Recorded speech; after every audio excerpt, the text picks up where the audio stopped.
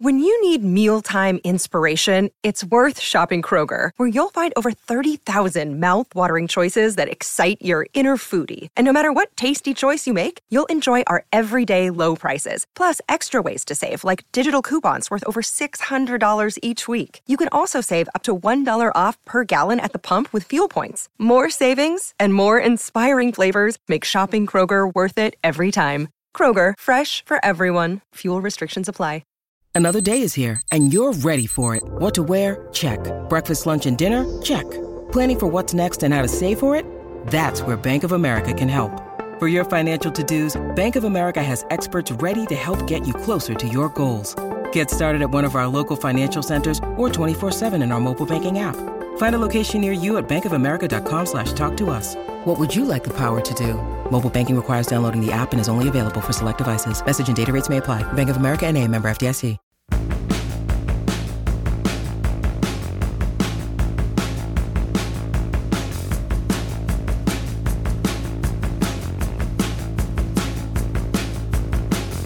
Hello, and welcome to another edition of the 66 to 87 podcast.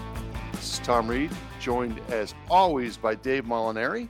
And a little bit later, we will be joined by DK Pittsburgh Sports hockey contributor Danny Shirey, who I love to say also lives in Columbus. So we have the Pittsburgh West bureau out here in Columbus.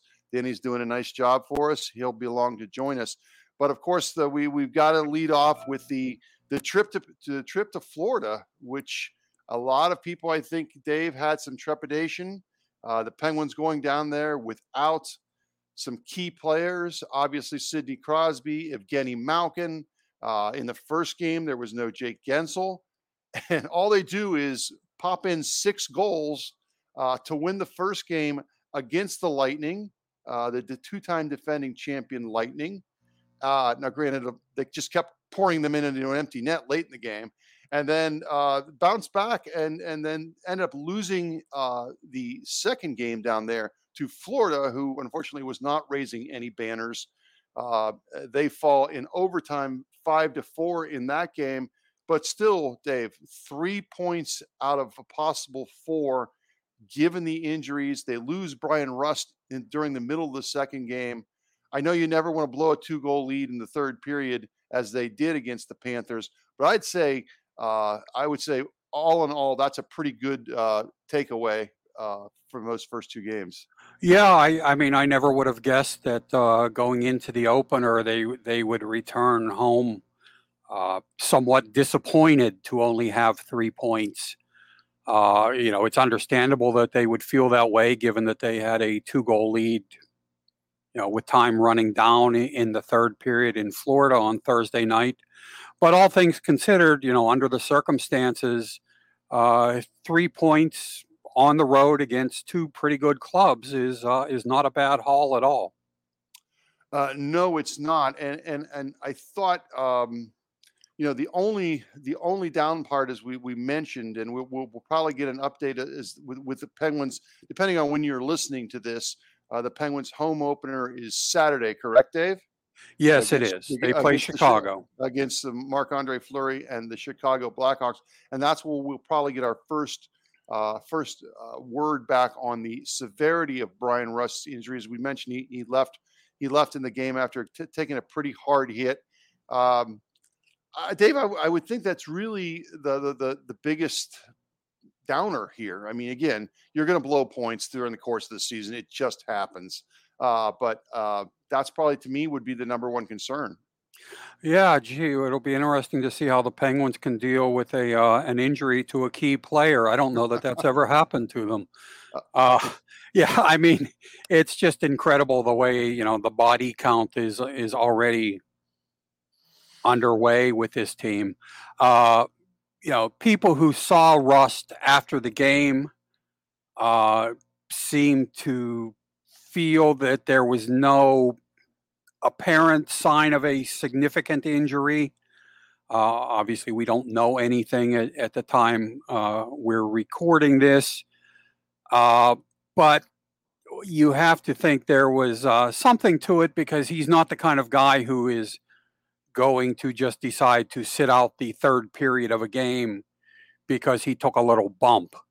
That tells me that he was at least in enough discomfort that he felt that he couldn't contribute to his team. So, I don't want to present an overly rosy scenario, but as I say, the people who saw him before the Penguins departed the arena on Thursday night seemed reasonably upbeat about a prognosis for him.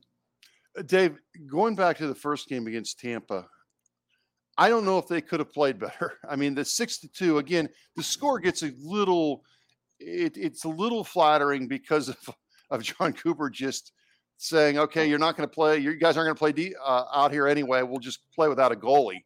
The Penguins pumped in a couple of goals. And of course, they scored a couple of goals as well to get it to the final 6-2. But that's as good a game with that lineup as you could possibly play. I mean, seemed like every player contributed. Yes, and it's the way they have to play when they have the kind of watered down lineup that they've been forced to rely on in these early days of the season. I mean, this isn't the Penguins from a few years back where, or when they could count on scoring 6 or 7 or 8 goals if they needed to win a game. This is a team that's going to have to, scratch out victories on the basis of, good goaltending and sound team defense and winning the special teams battle. The victories aren't necessarily going to be pretty, but, they all count the same. And as far as those empty net goals they scored, you don't get those unless, you put yourself in a position to have the other team be pulling its goaltender. So, and those count just as much as the ones where you put the puck past the goaltender. So I'm certainly not going to hold those, against the Penguins that they scored 2 or 3 into an empty net. No, hardly. I think one of the most impressive parts about it, you mentioned the team defense, they kept shots to the outside. Against a team like that, against a team like the Tampa Bay, that is so explosive, puck management so important. Dave, I don't recall Tampa Bay having, if they had 1 or 2 odd man breaks, that may be high. I thought the Penguins really did a nice job of protecting the puck in dangerous areas, made sure that they weren't caught out back and giving up odd man breaks. I thought that was one of the most impressive parts of the game.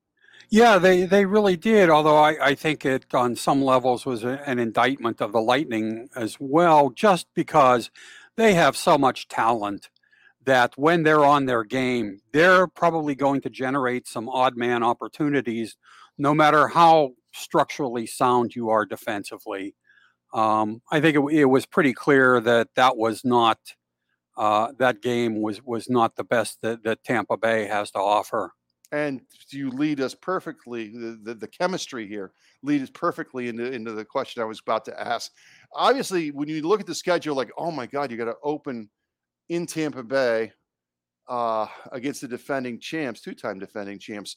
But Dave, you in your 10 thoughts this weekend, fans will go out and read Dave's story, just some of his thoughts on the first week of the season. You brought up a great point about sometimes it's not bad to be on the road against the defending champ when they're raising a banner. Why is that?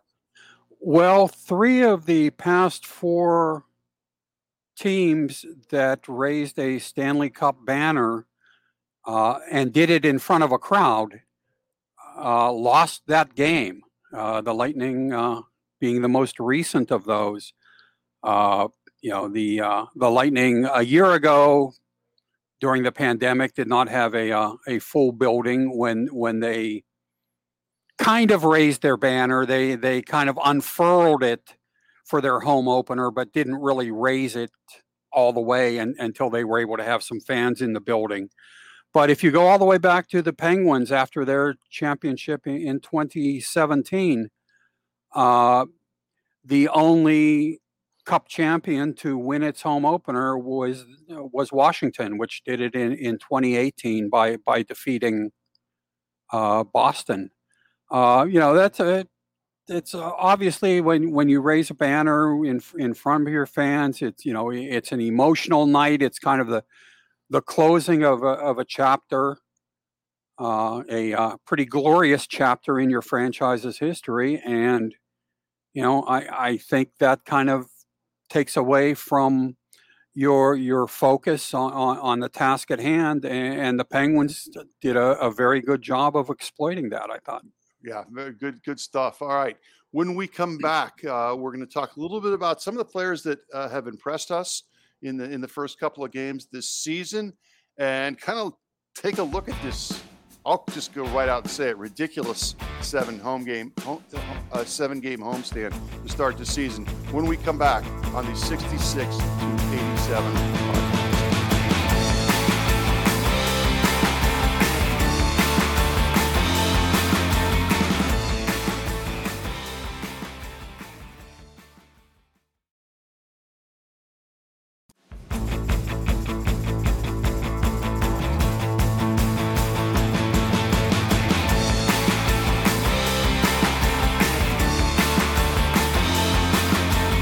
Welcome back to the 66 to 87 podcast. We're just getting rolling here. Please stick around. We're going to have one of our hockey contributors, Danny Shirey, will be joining us in the next segment. I want to correct something real quick. That's an 8-game homestand that will be starting on Saturday. We'll get to that in a minute. But I wanted to talk a little bit about Jeff Carter, who on Thursday night scored his 400th career goal. It was a deflection. It was kind of an own goal type of thing. The Panther put it in, but nonetheless, a 400th goal. Incredible achievement. And to me, this first 2 games continues to show what a valuable acquisition he was late last season. He's being asked to kind of run the center of the first line. And again, as we said, 3 points for the team. 3 points for Jeff Carter, a goal and 2 assists in the first 2 games. Yeah, I don't think the Penguins would even want to contemplate where they would be right now without Jeff Carter. I was quite skeptical of what he would be able to contribute at age 36 when they acquired him at the trade deadline. He has far exceeded all expectations that I had for him. Frankly, at this point, and it's still very early, we don't know what kind of toll an 82-game season will take on him. But if he still wants to play, I don't see any reason why he couldn't get another contract, whether it's from the Penguins or another team, after this season. He's been impressive in just about every way imaginable. Yeah, and he's there were some people in the summer that why wouldn't you expose him? And again, it exposed him in the expansion draft. And again, Ron Francis probably isn't taking a 36 or 37-year-old player off your hands. I wasn't taking any chances. There was no way I was exposing Jeff Carter. I just think he's too valuable. And at the time, we didn't know that about these injuries to the top 2 centers. But man, this would be a rough spot to be in right now without him. And Dave, I thought it was kind of impressive. They flashed the graphic of the top 5 or 6 400 goal scorers currently playing. 3 of them are Penguins. Jeff Carter and who are those other 2 guys? Lemieux. It's Crosby and Malkin. It just goes to show you what Penguin fans. Just another way of showing you what a great run this franchise has had in that era. So you mean one of them is playing? Jeff Carter is playing. One of them is playing, but currently, well, I guess, yeah, currently. We expect both to eventually be back. But again, Carter has just been, to me, so good and it really started ththings out the other night. You think about it, that was a tight game. There wasn't any scoring in the first period of the game. In the first game in Tampa, the Penguins had pushed the advantage, but it was Carter who really got things started, stealing the puck behind the net on a play where Vasilevsky was trying to move the puck along the rim and along the wall, and passes it out to a guy that I want to talk a little bit about now, Danton Heinen. Dave, every year we go through, you always have these kind of couple of early surprises, guys. You're like, wow, he's off to a good start. Now I'm going to caution fans before we get too heavily into this, that at this time last year, we would have probably been talking about Mark Jankowski because he had a very good start. But Dave, Danton Heinen, and he's back, Dominic Simone, I think have played reasonably well. Heinen with 2 goals, 1 in each game. Simone has been solid. He's got a goal, I believe, in the first game, set up a goal last night. Your thoughts on those 2 players and their contributions early on? Yeah, before we get into those, I'd just like to reinforce or reiterate for anyone who cares. I was one of those who would have exposed Jeff Carter in the expansion draft. I don't think that there was much chance that Seattle would have taken a player his age, unless they were interested primarily in his intangibles. And I thought that Brandon Tanev brought an element to the game that the Penguins really needed, that they would really miss his energy. At the same time, I wonder, they obviously were aware that there were issues with Malkin and Crosby. And, even if that hadn't become public knowledge yet. Yeah. And you have to wonder if that was something that was factored into their decision. That they did not want to get down yet another center, when they presumably knew that they'd be starting the season without Malkin, and had to think there was, at least an outside possibility that Crosby would either not be available at the start of the season or that he would be at less than full strength. Yeah. So, we don't know that, but I don't think that's an unreasonable perspective to have on it. Yeah. As far as Heinen and Simone, I don't think we should pencil in Heinen to stay on the goal per game pace over 82 games. That might be a bit much to expect, but he has shown that some goal scoring ability, particularly when he was with the Bruins. Dominic Simone is what he was, the first go round in Pittsburgh.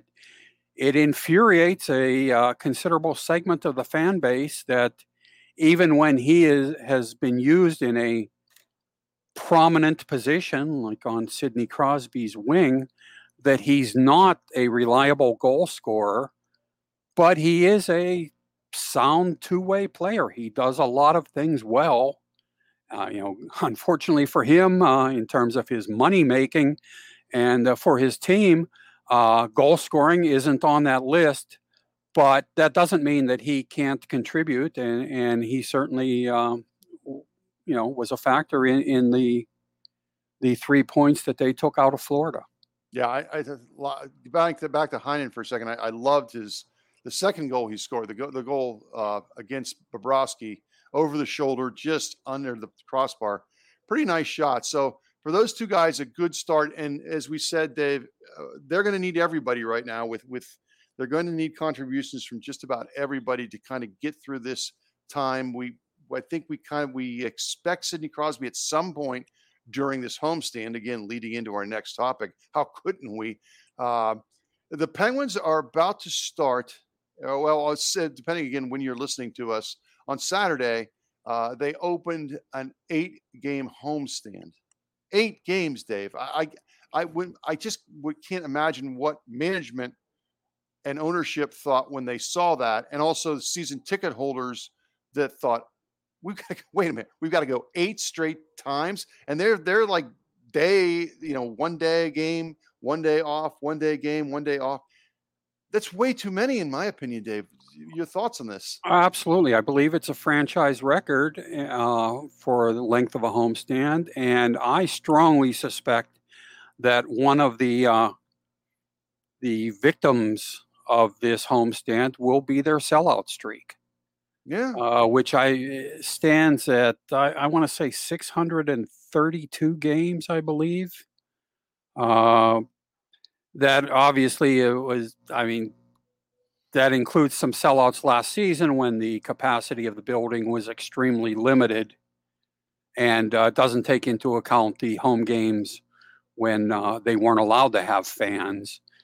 But regardless, every available seat in the place has been sold for the past 13 seasons or so, which is a pretty remarkable run. But I think when you consider that there will be so many home games shoehorned into the next few weeks, that some of the Penguins' most prominent players and big gate attractions will be missing. It just seems like there's so much conspiring to dissuade people from attending games that I think that sellout streak could be in real jeopardy. Yeah, and beyond that, coaches hate having really long homestands because you don't want guys getting you don't want them getting into too much of a routine as far as being home all the time. I think 4 or 5 is a nice number. Once you get past that, you're starting to worry about overstaying a homestand, I think, in hockey. And do we have any sense of why this happened? It's not like they were building a new building and had to play a bunch of games on the road like Seattle and the Islanders. Is there any sense of why this happened? No, I never got a good explanation. And my understanding is that the team officials weren't particularly thrilled with it for the reasons you've laid out. Players also, I mean, for better or for worse, they like to get on the road. Sure. I don't think they would necessarily appreciate an 8-game road trip either. But, that it's just part of the culture that you're home for a while and then on the road for a while, and especially teams on the East Coast tend to not really have protracted homestands or road trips. So I can't believe that this will work to the Penguins' benefit in any way. No, and they were a very good home team in last year, and of course that's last year, but we'll see how this works out. But it does bear watching it over the course of this year, as obviously they're going to, after this is over, they're going to have to make up with a lot of road games, not necessarily 8 at a time. But it'll be very interesting to see how this plays out. All right, when we come back, we'll be joined by Danny Shirey, our new contributor at DK Pittsburgh Sports. Please stay with us.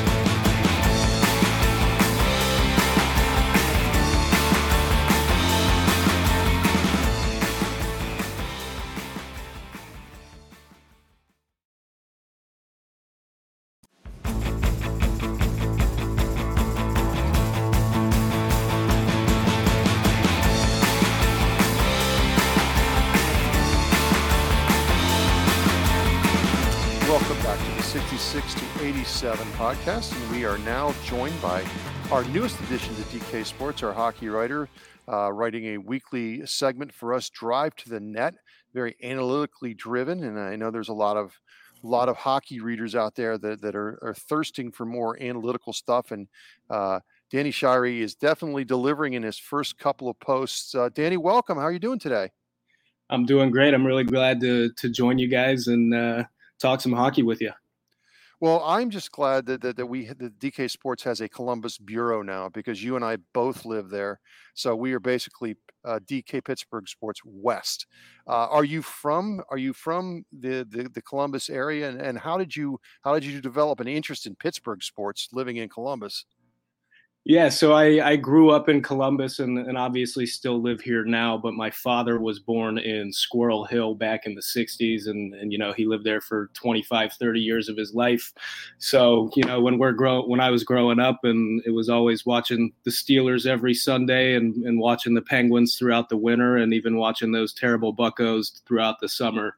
So that's just been instilled in me since I was super young, and I've always had a love for sports. So the black and gold is a part of me now, and I consider Pittsburgh my second home. You coach in suburban Columbus. Kind of how does your coaching background kind of help you in analyzing the game for what you're doing here at DK Sports? Well, I think the biggest thing is that a lot of the time it's easy to come across some of these stats or metrics and just use them as blanket statements. But because I have this coaching background, it's a lot easier to kind of see how those metrics come about. And it's not to just deal with them in absolutes, but you're able to understand why things might be happening. And I think just having a different perspective of being down between the benches and kind of knowing those little nuances that are going on with your players and your schemes and just everything that's going on with the rink. It adds some much needed context to forming the bigger picture. How did you get into that? I'm always interested. We've had Allison Lucan on, we've had Dom Lucian on from The Athletic, and I'm always intrigued how someone kind of gets into this, how a hockey fan kind of gets into the analytical side of it. How did it work with you? So it was around the time the Penguins were going back to back when I really started to get a little deeper into doing hockey analysis. But the biggest thing that stuck out to me was that, we would hear people all the time reference specific players as being, great defensive players, even though we didn't have specific metrics or statistics that showed you that was the case. And, as great as, takeaways or blocks might be, you still don't necessarily see how that's impacting the quality of chances that are going against you. So it was just really more so that I wanted to be smarter about the game and I wanted to know more about the game. And in turn, I found that I actually just love going through data and kind of connecting those dots. So, but I think it is really funny because I am absolutely terrible at math. And everybody's always like, oh, like you're the analytics guy, you're the math guy. And I'm like, trust me, I am not the math guy. But it's kind of funny that I became the analytics guy after that. Dave, go ahead. Danny, how did you get into writing? And when you're writing more technically oriented things like analytics stories, is there a particular challenge to it, knowing that some of your readers might not completely understand the concepts that you're trying to get across? Yeah, so I initially started writing back when I was in the 6th or 7th grade. It was just a random Saturday, and I was watching a Pirates-Brewers game. And afterward, I was like, I've got a bunch of thoughts that I just need to get off my chest. So I went ahead and started my own little Blogspot blog. And from there, I started writing about the Pirates and Penguins. Never really got into writing about the Steelers too much. But, I did that pretty frequently for a couple of years until I got into high school. And, I wrote for my high school's newspaper as well as wrote some stories for our yearbook. And then I went off into college and studied journalism and sports management for a few years. And then, after that, as I kind of went into adulthood, I had kind of lost my passion for writing. But a couple of seasons ago, at the beginning of the year, I was like, I've got some thoughts I need to get off my chest again. And I put together a piece on Patrick Hornquist, and I got a lot of good feedback on it. And ever since then, I've been writing again. And, I honestly, the reason I keep doing it is just because I see so many people that are telling me that they're learning from it and they're taking value from it. Otherwise, I can sit here and talk to myself or bug my girlfriend with all my thoughts. You posted a piece on Thursday on Marcus Pettersson. If there are some people listening who haven't had a chance to read it yet, could you give them kind of a rundown of the major points that you tried to make in that story? Yeah, absolutely. So Pettersson's kind of a divisive figure on the Penguins because, he's not a very sexy player and his puck skills have never really developed it the way that a lot of people thought he could have. But the reality is that there is not a defenseman on the Penguins that has a greater impact on insulating the slot in the front of the net. And as we all know, that's the most dangerous area of the ice in hockey. So, he does have a couple of shortcomings with him being a little bit underweight. He's only 177 pounds, even though he is 6'3". But he's able to make up for that lack in size and physicality that he has with just being such a smart and cerebral hockey player. And none of the stuff he does is flashy or even looks good. And a lot of the stuff just goes unnoticed, but it all leads to part of the bigger picture of, keeping the puck away from the dangerous areas of the ice. And now we'll give you a question that's probably one of the most popular among Penguins followers, and also one of the most difficult to try and answer. Do you think the Penguins will prove to be a playoff team this season? I do, and there's two reasons for that. The first being is that I'm not as high on the Metro division as a lot of people are. We know the Islanders are going to play a sound defensive game all throughout the year under Barry Trotz. But as far as the rest of the division goes, I think there's a lot of question marks, for every team. A couple of people have been talking about New Jersey and making some noise this year, but I'm not sold on their defensive core. But as far as the Penguins are concerned, I definitely see them as a playoff team. And the biggest reason being is that this is the first year in a long time that they don't have any players on their roster, whether it be at forward or at defense, that are really sinking them when they're out there. And, when you don't have guys like Jack Johnson or Mark Jankowski out there, getting them out of the lineup is almost as impactful as having a decent value guy, further up your lineup. All right, we'll get you out of here on this, Danny. And I'm again intrigued by the fact that you are a coach. So you obviously, this is part of your job, is your eyes are behind the bench. But sometimes when you watch a game and then you go on Evolving Wild or whatever site that you're going to look at, are there times where what you watched and the numbers that you see different? And then how do you work that out in your mind? Yeah, I mean, there's been plenty of times where I've watched a game and thought a player had an absolutely horrible game, and then I'll go, on to Natural Stat Trick, for instance, and I'll see that the Penguins dominated in terms of trading chances.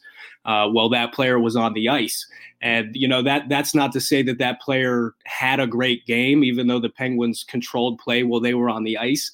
But I think that's where analytics and going through film really play hand in hand with each other, because you can go, okay, I see that the Penguins played well with this player on the ice. Now let's go back and see if he made any impact on creating those chances or suppressing those chances. So, it's not an all or nothing thing with either of them, but I think combining the two, it really goes a long way in forming that solid picture and a complete picture, so that you're not just making baseless claims. Oh, very good. Good stuff from Danny Shirey. I hope our Penguins fans, our readers, get a chance to read his first couple entries that he's had, the Drive the Net columns, and he will be contributing through us throughout the season. So it's welcome aboard, and good to have another guy in Columbus. And that's it for us this week on the 66 to 80 podcast. For Danny Shirey, for Dave Molinari, this is Tom Reed. We'll talk to you next week.